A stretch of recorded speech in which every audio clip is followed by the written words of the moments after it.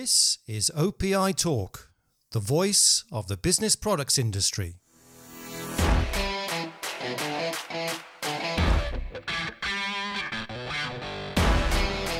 Hello and welcome to this episode of OPI Talk with me, Andy Braithwaite. Now, it's always a pleasure to speak with Acme United CEO Walter Johnson, and I had the chance to catch up with him on the 2nd of March, shortly after the company's latest earnings conference call. I asked Walter about the challenges of doing business in 2021, for some colour on Acme's 2021 results, what the invasion of Ukraine might mean, and his expectations for 2022. Now, apologies for a dip in sound quality in places, but we were speaking over the phone and there was a bit of interference on the line and the odd cutout. And the interview also ends rather abruptly, unfortunately, which was due to a quote-unquote technical issue, so please don't think I was being rude. Here's the interview with Walter. Obviously, congratulations on another great set of results. I think another record year for Acme, at least the second one in a row, and perhaps more than that. How would you sum up 2021? Well, it was our 12th record year of sales in a row, and I'm not sure how many record earnings in a row, because there was some tax things that, as we shifted where things were produced, changed some of our pre-tax to different numbers over the years. But basically, it's the 12th record year in a row. The year was tough. It was a very difficult year, and the challenges seemed to be every day. A delivery issue, a price issue, an illness issue, a plant shutdown issue. It just couldn't get trucks. It was a very tough year, and I credit the people that we sell to as well as our team, because the close communication with the buyers and supply chain managers and professionals with our customers, we're working hand in hand with our similar people. And you can imagine if there's a COVID problem in one of our factories or in China, and it's delaying something, the juggling of schedules and the resetting of locations for the eventual sale, it's a constant change. And I really credit a lot of the growth and success we had to our customers who worked with us. Mm. And it's very important to have decisions made on planograms and selections well in advance. And I think people know that, but it's a different time than it was just a year and a half ago. Mm-hmm. And so looking out 8 months for production, if there's something special to be made, we need to know, because things just take time. I haven't been to China in 2 years, and that is staggering to me. It's something I do all the time. And our Hong Kong team hasn't been able to even visit our Guangzhou and Ningbo offices for 2 years. So it's very difficult as we work up new programs, as we work up just everything is in slow motion. So our customers have been really working with us and making decisions as early as they can. And then we're expediting on the other side. Mm. But it's just a very, very difficult process. Okay. So if I were to sum up 2021, it was a very difficult year.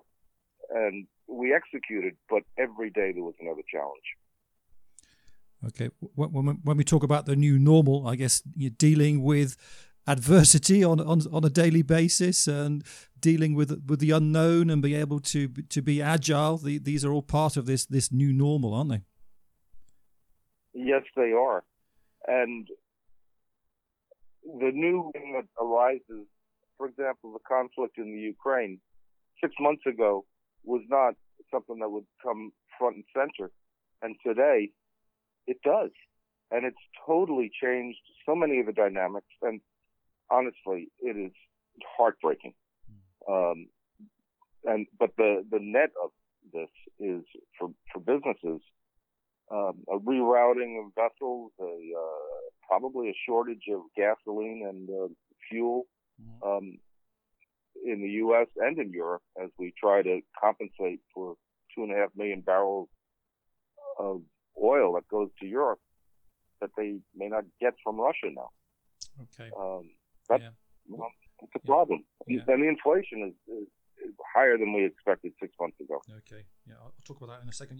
You mentioned Russia and the Ukraine situation from a business perspective. What does that mean for you? Well, from our European subsidiary, it was a very, very small piece of the business, maybe 40,000 euro annually. And so we haven't had any orders since this happened, and I suspect we will not accept them. But it's not meaningful to us. So we can't have an impact directly to Russian sales. It's insignificant. But I do think that the resulting inflation from both oil prices hitting records, and there will be shortages which will increase that further. And oil goes everywhere. It goes in the plastic, it goes in or coal. I mean, all those kinds of resources that we get from Russia. The smelting of iron ore to turn it into eventually steel. That's energy intensive. The steamers coming across the Pacific or the Atlantic, it's using crude oil. Our cars and our heating. So it is so pervasive that this is very inflationary. And because of closed airspaces and some rerouting of shipping, this will also cause delays. Let me give you an example. If I'm to be flying again to Hong Kong or Shanghai soon, which I hope I am soon, the air from the U.S. typically goes down up the North Pole and then down across Russia. Yeah. You can't do that now. So you probably have to, for me, I'd fly to Los Angeles and then fly to Taiwan probably, or fly from Los Angeles to Hong Kong. Well, that's delays, that's extra. And there aren't that many routes. Yeah. So it's different. Yeah. Obviously, we had inflation in 2021. How are you planning for that in 2022? And how does what's happening now? How does that obviously exacerbate the situation and then impact your planning for this year? Well, we're really reactive to inflation, and so we're not planning for the next increase before it happens. We're really trying to total up and then go forward when we see what it's costing us. And that's backwards. But it's conservative, and it will tend to give the customer better value, which is important. That's why we're in business. Ultimately, you need to give your customer value. But I see further increases happening in 2022. And they will probably be sizable because we've got the new inflationary shocks, and they're getting priced into everything we do. And of course, even on the labor side, for our warehouse workers, with the such shortages in our manufacturing operations in the U.S. and Canada, those are all being factored into our prices as well. So I don't see a slowdown in price increases, particularly with the Russian-Ukraine conflict. Yeah. how would you describe your conversations with your customers in terms of implementing these increases? Is it difficult? Are they understanding? A bit of both? Well, our customers are sophisticated, and they know the world market. In many cases, they're sourcing directly from China or producing themselves, and so they're sophisticated. And our price increases have been consistent with our costs, which probably are reflective of theirs. So it's a conversation that we all understand. And honestly, our customers, say a large office superstore, they're looking to deliver value too to their customers. So we're working together ultimately to give our customers value.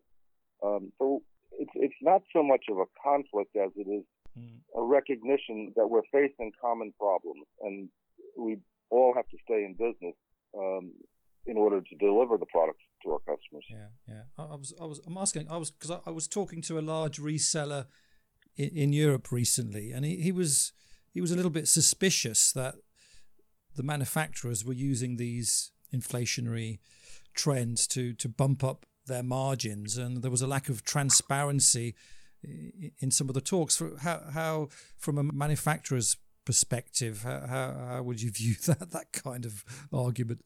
Well, I think that you need to always be careful and double check facts. But some very simple facts: inflation in China was 9.05% in January. So that's your baseline. Then you lay on top of that the increased costs of shipping from China to the U.S. or Europe, the container costs, the cost of deliveries. You have a baseline that is quite high.